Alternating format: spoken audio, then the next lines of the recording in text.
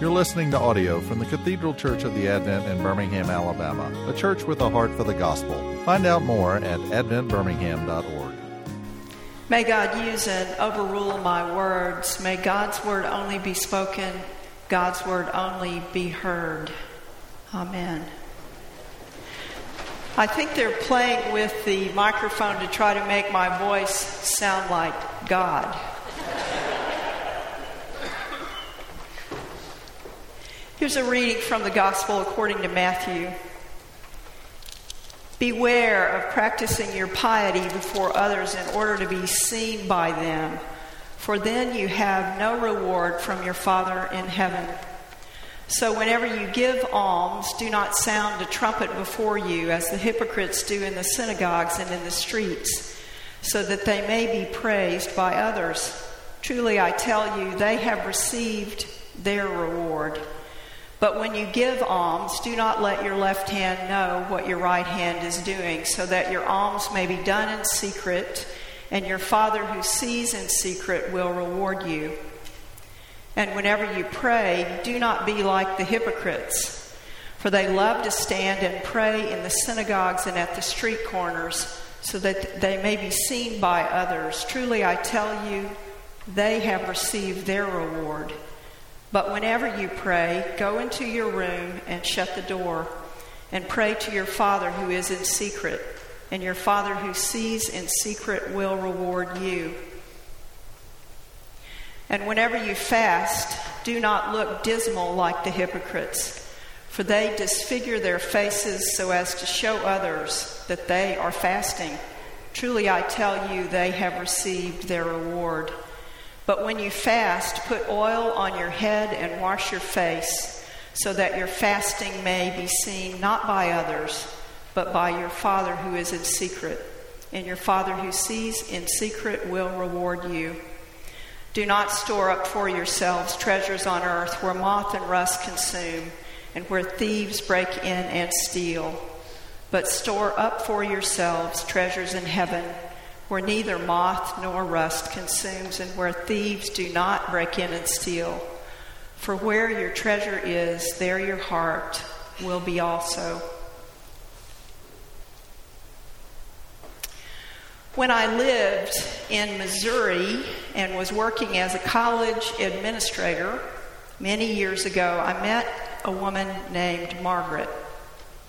Margaret was wealthy and lived alone in a giant house with her cat. She'd once worked as a nurse, so she wanted to help our nursing program. And our friendship started with tea and her interest in giving us a scholarship for students. I discovered that she lived in rural Missouri and was a cotton entrepreneur who also went to the tiny Episcopal church with the red door in town every day for morning prayer. We quickly began to enjoy each other's company, even though she was 80 and I was in my 30s. We had a regular lunch date at the Holiday Inn buffet because it was a small town and that was about as fancy as you could find. She'd always order off the menu because she'd say, when you're 80, you can do just about anything you want. I would drive her to lunch in her incredibly large, fancy, light blue Lincoln Town Car. And she would take her complicated camera with her so that we could take pictures. Her camera was so fancy that it had a robot voice that spoke user instructions. And when you didn't have enough light, a robot voice would come on and say, "Too dark, too dark." Margaret loved adventure, and she taught me many wise things while also making me laugh. She became a trusted friend, encouraged my work and faith, and once in a while she'd say something amazing like, "The Master has his hand on your life." I realize now that she filled a hole in my own life created when my own mom died when she was young, and her friendship helped me with that grief. Sometime about this time, though, my life hit some big speed bumps. My job changed. My young daughter was sick. My marriage ended, and I stopped having lunch dates with Margaret. Now, this was for sure me ghosting her. You see, she still called me. She still sent me notes and clippings and called me some more, but something in me would not let me return her messages. Now, looking back, I realized that I did not want her to know that my life felt like it was falling apart. I didn't want her to know that I had any troubles. I saw my problems as evidence that I was flawed and broken. I was ashamed, so I stopped accepting Margaret's love.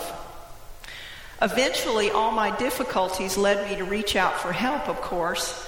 And of course, God was in the midst of my powerlessness, and my life began to change for the better. Through it all, Margaret's calls and letters kept coming, but I didn't respond back. And then one day, I saw an ad for a fancy camera like Margaret's that had a robot voice, and I knew I had to call her and I had to make amends. So I wrote her a note inviting her to lunch. She accepted, and I was terrified. What would she say or do about how I had treated her? I had been a terrible friend. I don't remember much about the day now, except that when she came into the front room of her house for our lunch date, even before I had a chance to say anything, Margaret blurted out with a big smile and a hug, "Well, for goodness sake, I am glad to see you. What on earth took you so long?"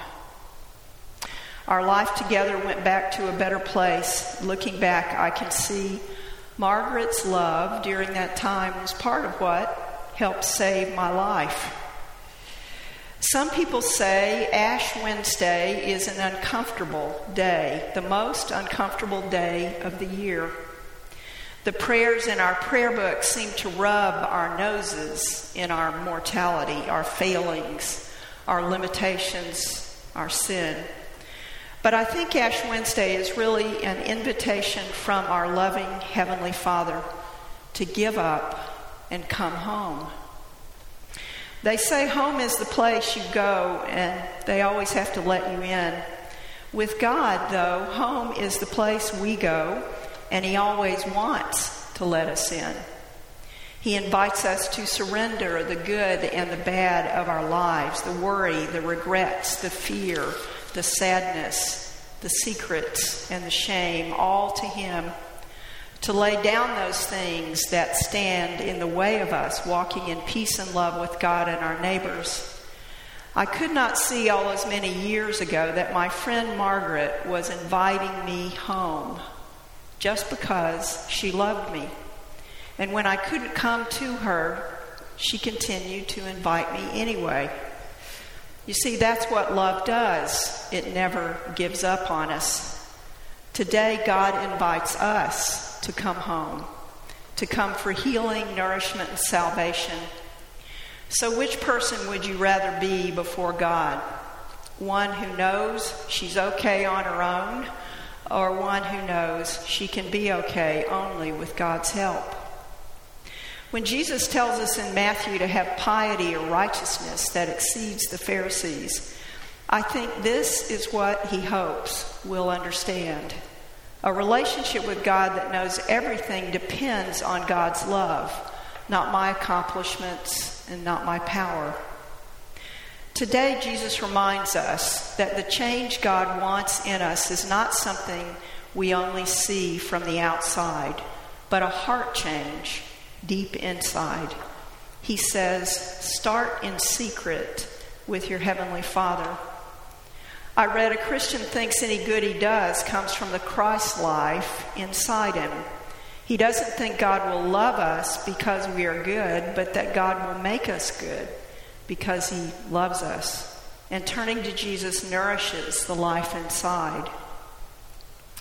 In the heat of the moment, when I'm filled with fear or guilt or worse, shame, I forget how much I matter to God. I forget that I am loved and worthy. I forget I'm not alone. Maybe you've had those experiences. In contrast, when I can live out of my sense of worthiness, given me as a gift from God, out of a sense that I'm loved, I find power to reach out and love others too. But I need a way to speak my worry and my sin. I need a path back to remembering how much God loves me. And that path is called confession. And it leads to forgiveness, to reconciliation, and to reconnection. So Ash Wednesday is meant not only to remind us that we are dust and will return to dust, it is meant to remind us that God has a claim on each of our lives. So we don't fast or give alms or serve the poor for attention or self-satisfaction. We do those things because they help us face our fears and rely on something other than our own power, namely the gift of our Savior's love. It's not hard to see that our world is broken and that we are just as broken. Living through a worldwide pandemic and now watching the world on the brink of war live on television, it's enough to convince, I hope, anyone how much we need a Savior. Evil is in full view, pushing us toward a breaking point. Sam Wells writes, Jesus on the cross is stretched to the breaking point. Fully human, fully divine, Christ crucified is the place where the division between Jew and Gentile is played out. Jesus represents both humanity and Israel, the new Adam and the new Abraham. But the heart of our faith is that when Jesus was breaking apart in agony, he never let go of us, which tells us that in the heat of our agony, God will never let go of us. God's love is reconciling us to him and each other, drawing us toward mercy and forgiveness and calling us home. And if we find ourselves unable to go, God will come to us. It's a mysterious gift, divine love, undeserved, unearned. Our prayer today says, Almighty God, you hate nothing you have made. Our Father in heaven is waiting for us to come to the end of ourselves, to accept the burden of our hurts, our losses, our anger, our hate, ready to forgive us and be with us always. Amen. Let us pray.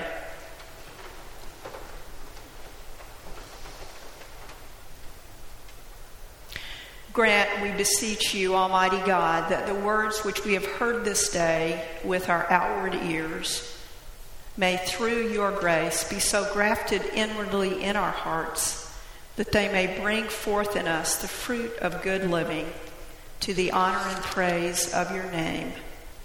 Through Jesus Christ our Lord. Amen. You've been listening to audio from the Cathedral Church of the Advent. If you live in Birmingham or find yourself visiting, we hope you will join us at one of our Sunday services. Find out more at adventbirmingham.org.